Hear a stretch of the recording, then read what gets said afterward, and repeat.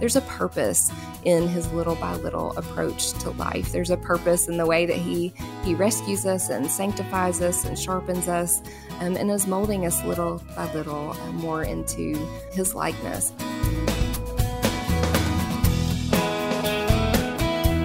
Welcome to Building Relationships with Dr. Gary Chapman, author of the New York Times bestseller, The 5 Love Languages. Our culture values grand displays of power and influence. It's easy to get caught in the comparison trap that pressures us to do more, try harder, or go big or go home. Rachael Adams was in that performance trap. Is that where you are today? If so, there's good news, and you'll hear from her straight ahead. Rachael's book is our featured resource today. It's titled, A Little Goes a Long Way, 52 Days to a Significant Life. Find out more at the website, buildingrelationships.us. Gary, I think this is a really important principle that Rachel's going to talk about today, that God values the small things we do with all of our hearts. What do you think about it? You know, Chris, I think that's true, and I think we sometimes overlook that, and that's why I am really glad to have this conversation today. You know, I can look back at little simple things that I did that had a tremendous impact on someone's life. If we're doing it with our heart and doing it because we feel like God has led us to do this, it can be what appears to others to be insignificant, but to that person and in God's eyes, it is really significant. So I hope our listeners will stay tuned today because this concept is going to be very, very helpful. Writer and podcaster Rachael Adams started her ministry to help women realizing their God-given purpose and significance. She's host of the Love Offering podcast that features real stories of women who are living out their faith. Rachael and her husband, Brian, run a family business and farm in Kentucky with their 2 children, Will and Kate. You can find out more about her and her featured resource at buildingrelationships.us. It's buildingrelationships.us. Well, Rachael, welcome to Building Relationships. Hey, Gary. It's a pleasure to be with you today. Thank you so much for having me. Why don't you give us a little more detail about your family, your life? Chris mentioned the farm and all of that, so tell us a little bit about your life. Well, I'm born and raised here in the same small lake town here in Somerset, Kentucky. And so I went away just briefly to college and met my husband, Brian, the very first day of school. Actually, when I first saw him, he had a black eye from basketball. He was a collegiate athlete, and I saw him for the first time. I thought, uh-oh, I better stay away from him. But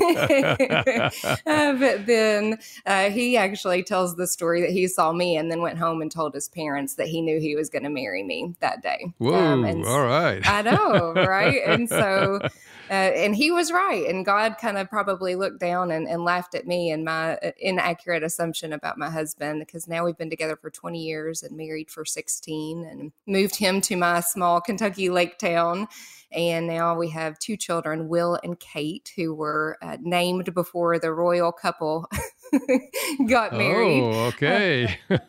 And then they're both in middle school. And so they're just very active in their extracurricular activities. And so my husband does work at the family business. My dad actually started that business when I was first born. And so my husband now works there, and we run that as a family. And we just moved to a farm. It's a small hobby farm that we have big dreams for. But at this point, it's a lot of gravel and dirt, and looks like a lot of work still left to do. But maybe one day in retirement, we'll be able to have some crops and some animals someday. Yeah, well, you can begin by just planting a few seeds, okay? That's our theme anyway, right? Little things matter. Exactly. Well, we're talking about A Little Goes a Long Way, your new book. So did you write this out of your own search for significance, or where did it come from? Where was it birthed? Absolutely. It was just this tension of, here I am in a small town. I'm a stay-at-home mom, and my days look very similar every single day. On my best days, I wake up and make myself a cup of coffee and have my quiet time and pack my children's lunches and take them to school and walk my dogs and, go to the post office, maybe go to the grocery and put a meal in the crock pot and do some dishes, make some beds, and pay some bills and, just run errands here and there, maybe attend a Bible study at church. And then I pick up my kids and go to a ball game, help with homework, and do it all again the next day. And sometimes it just kind of would be a conversation with the Lord, like, Lord, does any of this matter? I'm doing the exact same thing for the most part every single day. And it feels so small. It feels so unseen and routine and mundane. I feel like my life is too small to make a big difference, but yet I want to make a big difference. And so it was kind of this tension, this wrestling that I went to the Lord with, and I went to his word. And the more I studied his scriptures to search for his wisdom and his guidance, I started to realize that a significant life is actually much simpler and smaller than we think. Yeah. I think a lot of stay-at-home mothers out there who heard you rattling off all that stuff say, yep, that's what I do every day. And then there are others, of course, who are in the workforce, and they're, again, seeking. All of us want to have a significant life, do something to enrich the world. But I think realizing that, those little things are extremely important, particularly what you just described as the life of a mother. Why do we gravitate toward, bigger is better? I think a lot of people burn out just, chasing a dream of significance and just push themselves. And why do you think that's such a concept in our country? Yeah, and I think you're exactly right. And I'm so glad you mentioned, those that are listening that may have a 9-to-5 job, whether you're a man or a woman, all of us are searching for significance. We're here on earth. We want our life to matter, right? But yet everybody has their own routine and their to-do list, no matter what it is. If you're sitting in a cubicle right now and you're like, gosh, I'm just typing and answering emails and answering phone calls and having meetings, we can all kind of just get into the humdrum mundane of whatever we're doing. And I think that this idea, culture just continues to tell us like bigger is better and that small is insignificant. And I think that it's a ploy of the enemy, if I'm being honest. I think, in the very beginning in the garden, Adam and Eve, the devil looked at Eve and just said, look, I've got something bigger. I've got something different. I've got something better than what you already have, and took her eyes off of what God had already given her to steward, the perfection in many ways that she already had. And so I think he's doing the same thing with us today, to keep our eyes off of what we're doing, to get us discouraged and have us to doubt that we do matter at all and that our contributions are too small for God to use. And so this just keeps us distracted. And if we get so discouraged in this idea that our life is too small, then we quit and we do nothing at all. And of course, that's what he would want us to do. And so I think that we just really need to realize that we can't just keep just chasing the next thing. It's like this insatiable thirst for that perfection that Eve had. And we keep moving the finish line and we keep idolizing all these things when really we just need to keep our eyes on the Lord and realize that we are already significant. We're not going to get significant when we finally accomplish something. We already are. Yeah. Significant because of who he is and who he made us to be and what he has done for us. Oh, wow. How about the church? Has this concept, this feeling, bigger is better and all, has that kind of pretty much permeated the church also? What do you think about that? I actually do think that it has permeated the church. I think in many ways we're prone to believe that only the pastors or maybe the worship leaders or those, people that have podcasts or books or, somebody that's up on a stage and somebody that has that limelight. Maybe we just even as a congregation think, gosh, they're making a much bigger difference than we are. How does my little life by writing letters or greeting or maybe folding the bulletins or being a van driver or a nursery worker, whatever your job or the way that you volunteer and serve in your church is, sometimes we can even underestimate and discount those ways. But, the Bible talks about we're the body, and we all have a role. We can't all be up on stage or there'd be nobody to be listening, right? And so I just really want everybody to believe that it's all important. The Bible talks about that the kingdom of God is like a mustard seed. And so really, what does it look like to continue to spread those seeds wherever we are, to continue to plant those seeds and water those seeds and let God make it grow? And I'm even thinking about Jesus, and he taught and he walked along and he planted seeds, so to speak. I mean, he did that wherever he went. He didn't just teach and preach in one synagogue and want that one synagogue to grow. He wanted everywhere, every place to grow, and to further the gospel. This is Building Relationships with Dr. Gary Chapman, author of the New York Times bestseller, The 5 Love Languages. Rachael Adams is our guest today, and we're talking about her book, A Little Goes a Long Way, 52 Days to a Significant Life. Just go to buildingrelationships.us to find out more. That's buildingrelationships.us. Rachael, as we continue our conversation, in your book, you give some biblical examples of ordinary people that God used for His greatness. Why don't you share a few examples of that? There are so many examples in the Bible. I feel like the entire Bible is about how God used ordinary people to do extraordinary things. But a few main examples that come to mind, I think from the beginning, Abraham, he and Sarah, Abraham was impotent and old, and Sarah was old and barren. And that's the couple that God chose to further to the generations that are still living now. Talk about something small and taking it a long way, to be the generations that are going to number more than the stars in the sky and the grains of sand on the seashore. And so I think, you start there, and then you look at the life of David. He was the youngest and maybe least in his family. His own father overlooked him. But he became, and it really, if you think about it, he was even a shepherd. He was shepherding sheep and he was playing his harp. But that's who then God chose to defeat Goliath with a little sling and a little stone, and became king, and obviously even in the lineage of Jesus. And then go into the New Testament, and I think about Paul. I mean, Paul was a persecutor of Christians when he was Saul, and he had one encounter with Christ on the road, and then started to be encouraged by Barnabas and the disciples. And then he continued to just learn and preach and teach and write letters that we're still reading today. But so he was a persecutor of Christians, but then became like a preacher for Christ. And he really, think about just taught and traveled and wrote letters, and what a difference he made in the early church that we're still experiencing today.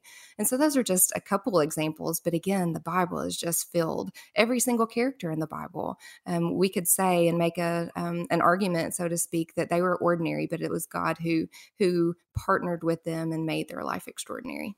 Yeah. It's always His work in us, right? Yeah.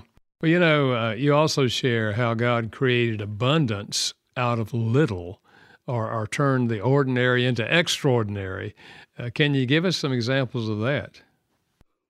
Yeah, this is another, the Bible is just filled with it. I think the one that maybe most of us are familiar with is the little boy who had the fish and the loaves that, just brought his little sack lunch, whether he packed it or his mom packed it for him. But he was just willing to give it. And then God ended up feeding the multitudes with it. And He is the one that multiplied it. And then I think about, the widow's oil. Elijah, he just said, "What do you have?" And she said, "Well, I have just this little bit of oil." And she continued to be able to just fill more and more and more jars with that oil. And that was something that God did. That was something that He multiplied. I think about just the disciples. You talked about, we were just the ordinary nature of their jobs, being fishermen and tax collectors and zealots. And that's who God used to advance the church. They just went about their days and had conversations with people and traveled. And so I think about that if that's the way that the early church started, that's still our task today. And so we can continue to further that message as we go about our days.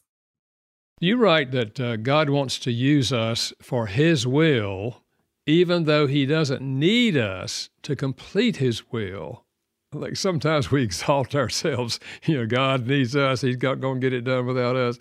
Well, God could use a billy goat. I guess He used a donkey one time. But what role does our effort play in God's kingdom's plan?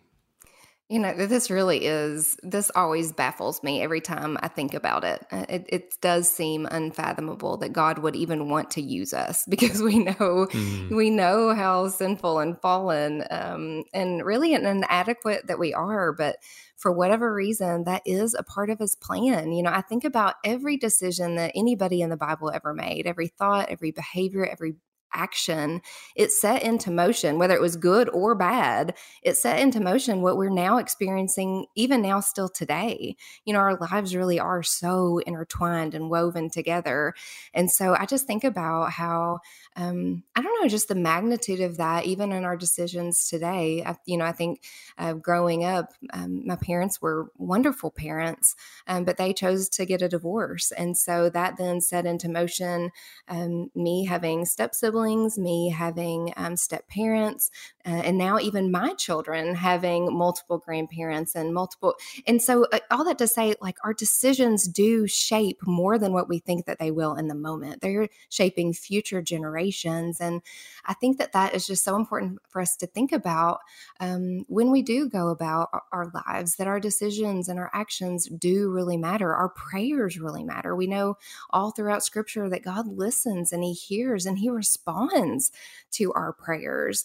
And so I think that we just need to, act as if it depends on us, but then pray and trust that God, everything eventually depends on Him. But the fact that we do get to partner with Him, it's Him that is going to take our little offerings a long way. So our job is just to say yes and be in tune with His Holy Spirit and be obedient to what we feel like He's calling us to do. Yeah. As we gain a greater understanding of significance from God's perspective, and we see the examples that you've talked about in Scripture, how can we learn to break through our doubts, our insecurities? God could never use me. I don't have any skills or whatever. How can we break through that in the years ahead? Yeah, this is something I've battled really my whole life, just feeling very insecure. And it's interesting and a little bit ironic that I have the Love Offering podcast, and yet I doubt what I have to offer myself. And so this has been something that I've just been growing in and developing in, and still have to look to the Lord every day. But I think that I've realized that insecurity really is just a focus on myself. Sometimes pride can be more of just an over focus on yourself too, but insecurity is in the same way. Like, I don't have enough, or I'm not good enough, or I'm not smart, or I'm not talented or gifted or whatever, fill in the blank. And so I think the key to this is to take our eyes off of ourselves and to keep our eyes on Him, our gaze on Him and what He is capable of. We actually aren't adequate. Yeah. We are weak and we do need Him. We are dependent on Him. And so in some ways, I've now started to realize that like Paul says, I'm going to boast in my weakness, because that's when I know that, when I'm weak, God is strong. And so then I don't get any of the glory. He gets all of the glory, and He can then work in and through me. And the more dependent I am on Him, the more inadequate and insecure I feel many times, the more I have to say, Lord, I need You. I'm in desperate need for You to show up and help me in the situation or in the circumstance or in the way that I'm feeling. And so I think in many ways we do kind of need to look at ourselves like He did create us from dust, and it's Him that breathed life into us. And so we are small and inadequate without Him. And so I think that we just need to realize that it's Him that makes us significant. It's Him that makes our life meaningful, and Him that can make much out of our little. Yeah. It brings to my mind what Jesus said in John 15 when He said, I'm the vine, you're the branches. Stay connected to Me, you bear fruit. And then he said, without me, you can do nothing. So yeah, we can't. We can't even breathe without him. But then Paul said, but in him, I can do all things. Mm. And doesn't mean everything in the world, but I can do everything that God has in mind, for my life. So, wow. So recognizing our insignificance can be good and lead us to a sense of realizing, hey, with God, God wants to use me, so let me be faithful. It's great. How about as a mom or as a dad, how do you pass these truths on to your children, the value of little things? Yeah, this is so important to me because it's taken me so long to grasp, and I think, gosh, had I grasped it so much earlier, it would have changed so much for me. I think about with my children, and for those listening that do have children, even when I found out I was pregnant, I loved my children.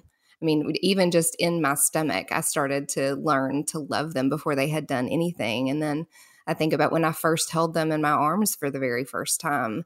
They hadn't done anything, and I loved them just for Mm, simply who they are. And I think that more than anything, that's what I want my children to realize, that they don't have to perform or strive or earn my love. There's nothing that they can do to make me love them anymore. And there's nothing they can do in anything less that they can do to make me love them any less. And so I mm, think that that's the main thing that I want them to know, is that they don't have to do anything to earn the love, that they simply are loved for who they are. And we find this even in Scripture. In Genesis, when God created mankind, he looked upon his creation and he said it was very good before they had done anything. And then I flip over to the New Testament, and Jesus, before he had officially launched into his ministry, he was being baptized, and God the Father looked down upon his son and he said, "This is my son with whom I'm pleased."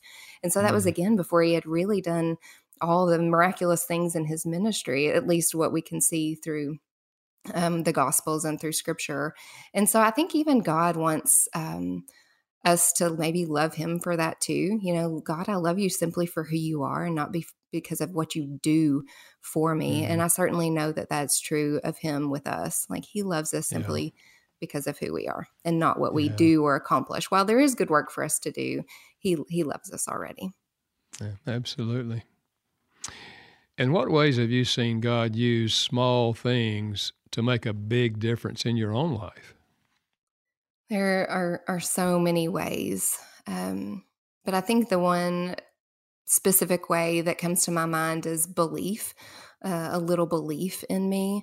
I've had, of course, my parents and my friendships and teachers and coaches all throughout my life that have seen qualities in me and have encouraged me and believed in me. But specifically, my husband, who I mentioned earlier, Brian, when he knew I struggled with insecurity. I have, as long as I've known him, he used to think I was fishing for compliments, but now he really realizes that I struggle in this area and need and want validation and affirmation. And luckily, I've grown in only mostly needing that from the Lord, and getting that validation and affirmation from the Lord. But many years ago, Brian, he looked at me and he said, "Rachel, if you could see yourself through my eyes, it would change your world." Mm, And I think about how the Lord may be speaking that over all of his children today. Like, if you could only mm, see yourself the way I see you, it would change everything.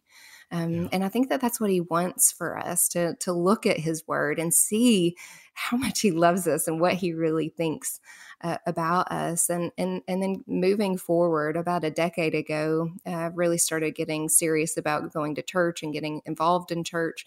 There's something about having children that makes you really, or made me really start to think, okay, what is it that I want to pass down to my children? What kind of values and character and morals and behaviors? And so Brian and I started getting really involved in church. And one of the women there, her name is Sarah. I was going to her women's ministry Bible study on Wednesday nights, and she looked at me one night and said, "Rachel, I really see something in you." She said, "I feel like you should lead a Bible study. Would you be willing to do that?" And it was something I didn't see at all in myself. But mhm, she, for whatever reason, maybe the Holy Spirit, I suppose, saw that and then called that out in me. And I ended up saying yes and started leading a Bible study, which then ended up morphing into me writing, which morphed into a podcast, and then morphed into me writing a devotional. And it's shaped so much of what I do now. So, something as simple as my husband's belief in me and supporting my dreams and encouraging me. And then a woman at Bible study just saying, would you lead a Bible study? Yeah. And again, I mean, that was a decade ago, and my whole life is different because she was obedient to see that and mention that to me.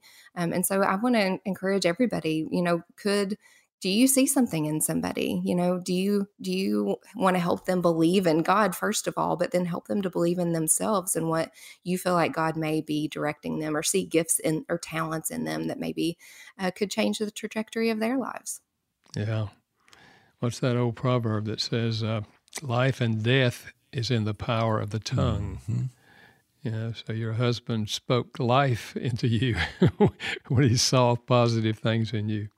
Or the pen, Gary. We've talked about this before, and I just changed desks, and I went through all of these old birthday cards and Father's Day cards and things like that, and I found several notes, handwritten notes from you that said, want to encourage you, and not just typed out or somebody else. You wrote this on a little piece of paper, and I squirreled that away.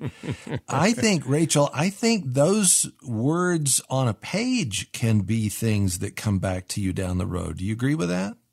100%. And actually, I write about in my devotional, a little letter goes a long way. And my mom has been so instrumental in this. I mean, from the time I was little and she was putting notes in my lunchbox on little Post-it notes to, she's just so good about, the snail mail, really writing letters on stationery and in dollar store cards even, just an encouragement on Valentine's Day or on birthdays, of course. And I keep all of those notes. I mean, from the time I was little till up until now. And she even does that for my children. But there was one specific instance that she had come for a visit at my house, and I was having a really rough day that day for whatever reason.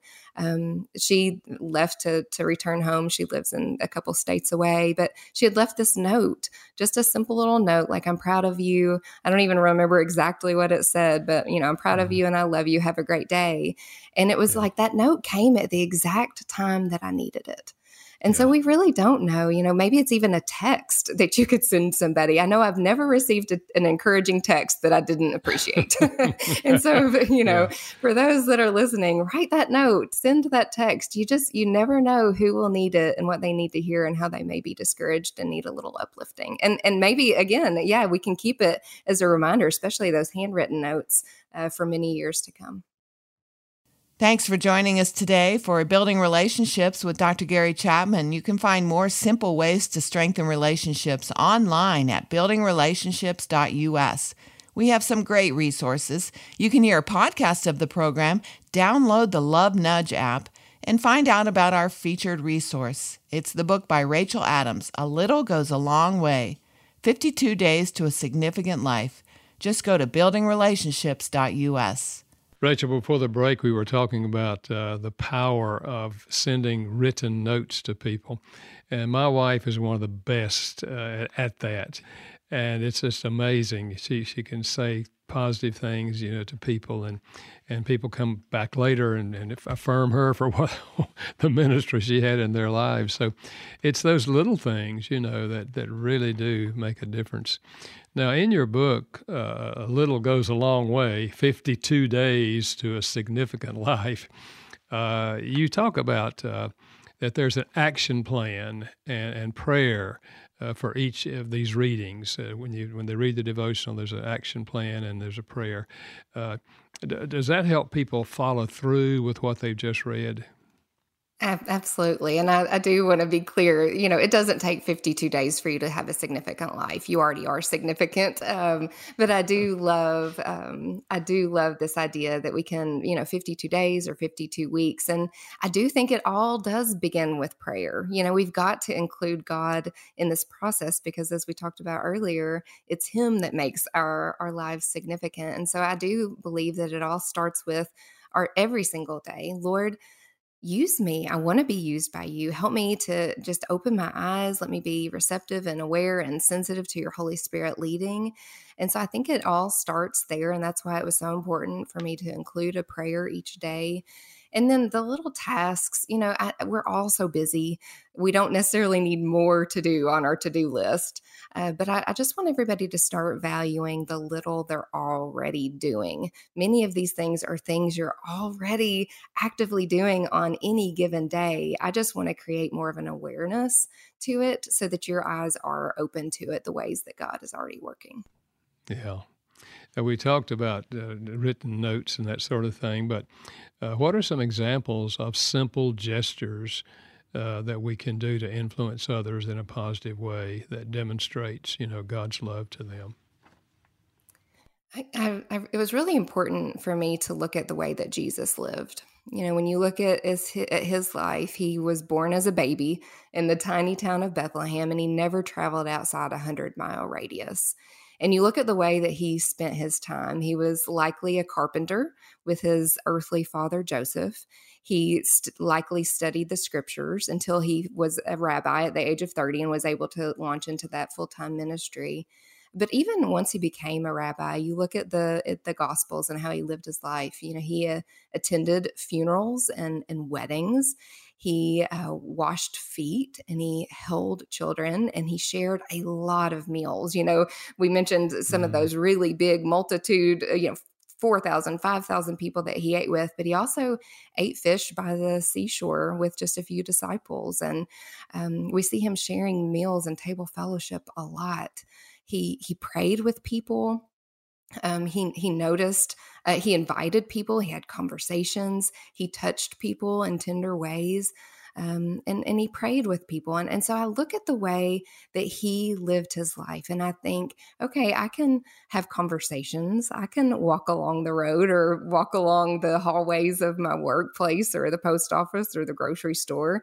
I can start conversations. I can study the scriptures. I can pray with people. I can go to weddings and funerals. I can hold children. I can wash clothes and wash dishes, and wash hands. I can do all those same things too. And so if nothing was too insignificant for the Savior of the world, then nothing is too insignificant for me and for you. And so those simple gestures, that's prayer. It's being present. It's spending time with people, sharing meals, and having conversations. It really is as simple as that. The thing that also kind of takes it to another level is when Jesus said, as oft as you do these kind of things in my name, you do it to me.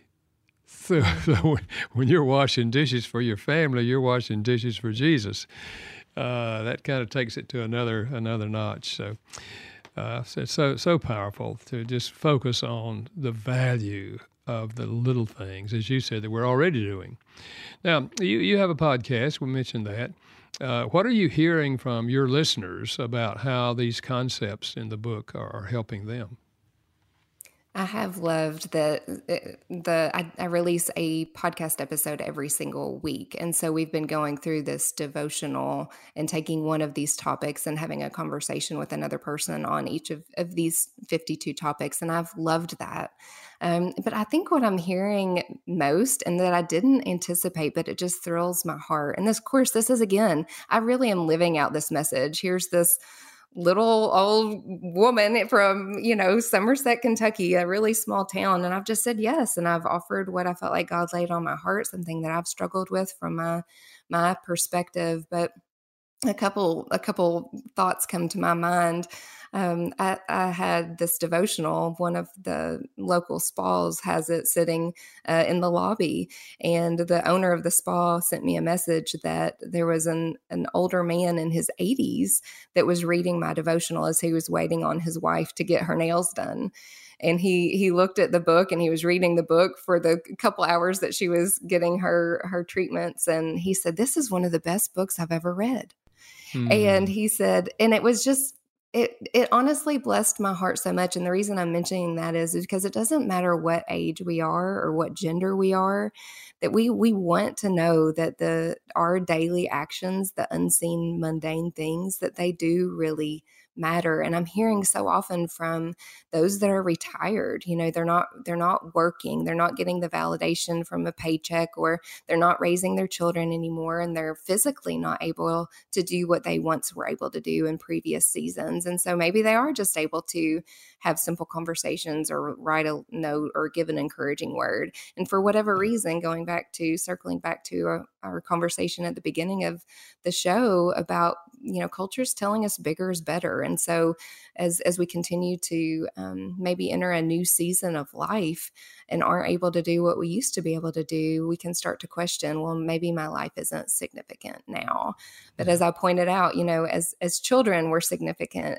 As teenagers, as college ages, that middle age, or even into the nursing home, God still has you on this planet. There's still work for you to do, and you can make an impact, whether you realize it or not. And I think we're going to get to heaven one day, and God will pinpoint and show us all the many, many ways that we made a big difference and didn't even realize it at the time. Yeah. That what you just said reminded me of a pastor friend of mine many years ago who came down with a disease that rendered him almost totally unable to do almost anything. He just had to lay in bed. He couldn't walk. He couldn't move his arms. The only thing he could do was move his head, his neck up and down in the bed. And the library came out and set up a little contraption so that we could put a book in there, and he would come down with his neck and it would turn it to the next page. So he would read books that way. But he also was praying for people. And I gave him, if I was doing anything, I'd let him know what I was doing so he could pray for me. And a lot of other people started doing that. So, even when we get older and we are incapacitated in many ways, we can't do the things we used to do, there's an example of a man who was making the most of what he had, and having a tremendous ministry through prayer. So, yeah, what you're saying is just so significant. Can I just add this too, Gary? Because I think about this in your life, in your ministry. You weren't always a New York Times bestseller, best-selling author. You didn't always have your radio program. I mean, there was a time in your life when the mission board turned you and your wife down because, no, it's not a fit here for us. And you were a pastor in that church. And I see you doing the same thing that you were doing 40 or 50 years ago. You're doing now. It's just that the scope of your ministry has widened. You're no more significant now than you were then. It's just that there are more people. Do you see what I'm saying? Yeah, I do. Yeah, more people are aware, of being touched by my ministry. But yeah, it was the same God. I mean, it's all God, and yes. And so whether we're young, whether we're old, whatever gifts we have, just invest them. Like Rachael is doing. This is not only your book, but your example, Rachael, is just powerful here. So yes. Well, and that's what I hear you saying, Rachael. Whatever it is that you're doing right now, just do it with all your heart and see what God will do. You don't have to have a bestseller with this book in order for you to be significant, right?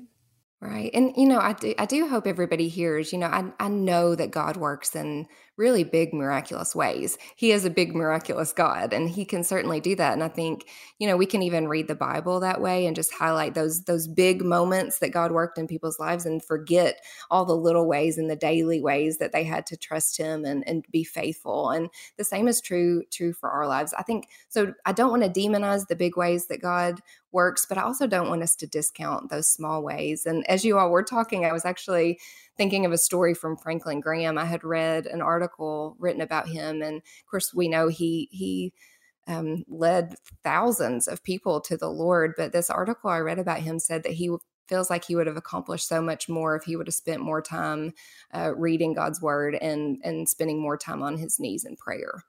And so again, there's both, we can preach and teach on a stage, but we can also accomplish just as much or more by reading God's word alone and by spending time with him in prayer. And so, and I think about the impact that Franklin Graham has had and Billy Graham have had on this world. But then I also think about, my husband's grandmother, who has spent her whole life caring for her husband, my husband's grandfather, and spent time with the nurse at the nursing home with him and helping to take care of him, even though when she didn't need to be there and he had Alzheimer's. And I don't know, I just think about there's everybody has value and it just looks different. And so I think we just, again, have to be faithful wherever we are with whatever gifts God has given us and just steward that time and those resources and those gifts well.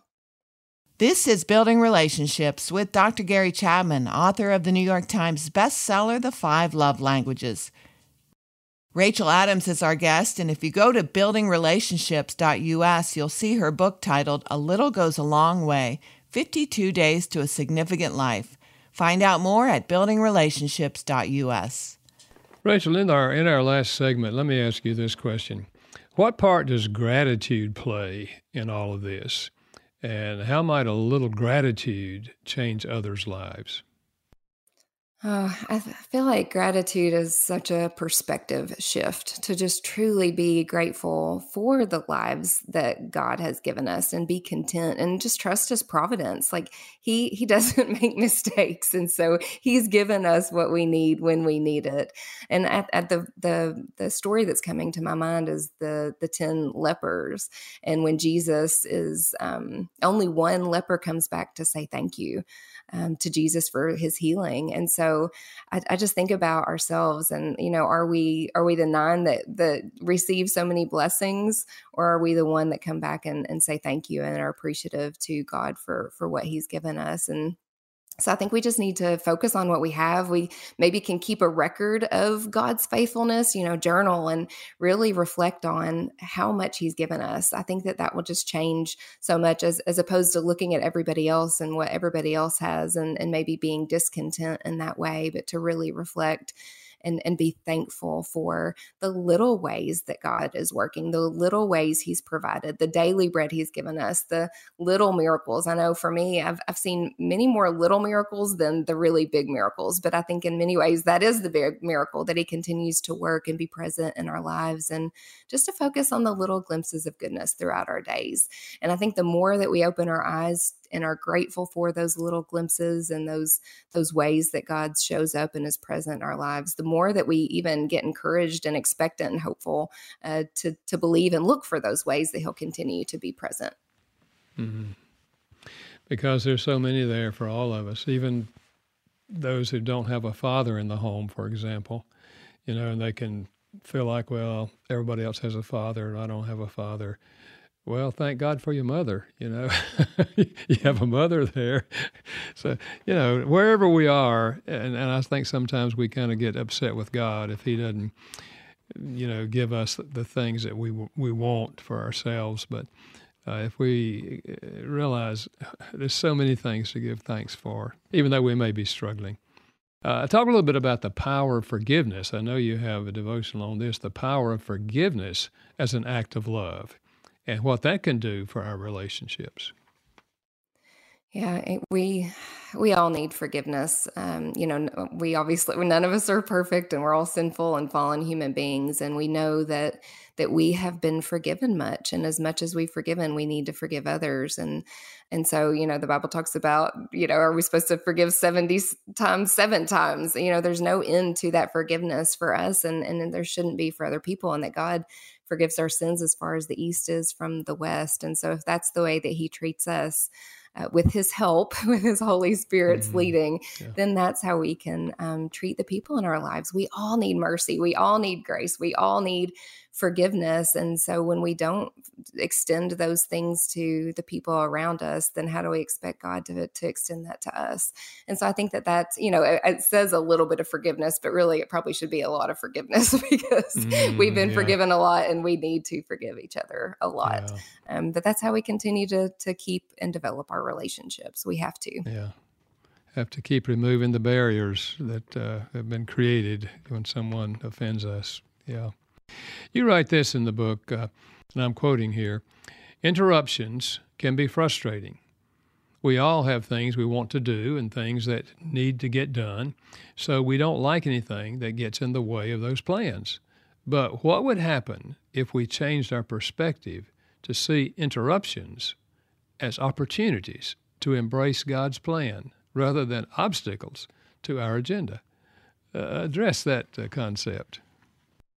I am, as everybody's kind of gotten to know me, probably realize I'm very performance oriented, achievement. I love a schedule. I love a routine. I love a to-do list. I love to cross things off of my to-do list. And I've even been known to add things on my to-do list that I've already done just so I have the gratification of crossing it off. And so, when I can get very much to be a project over people type person. And I don't want to be that way.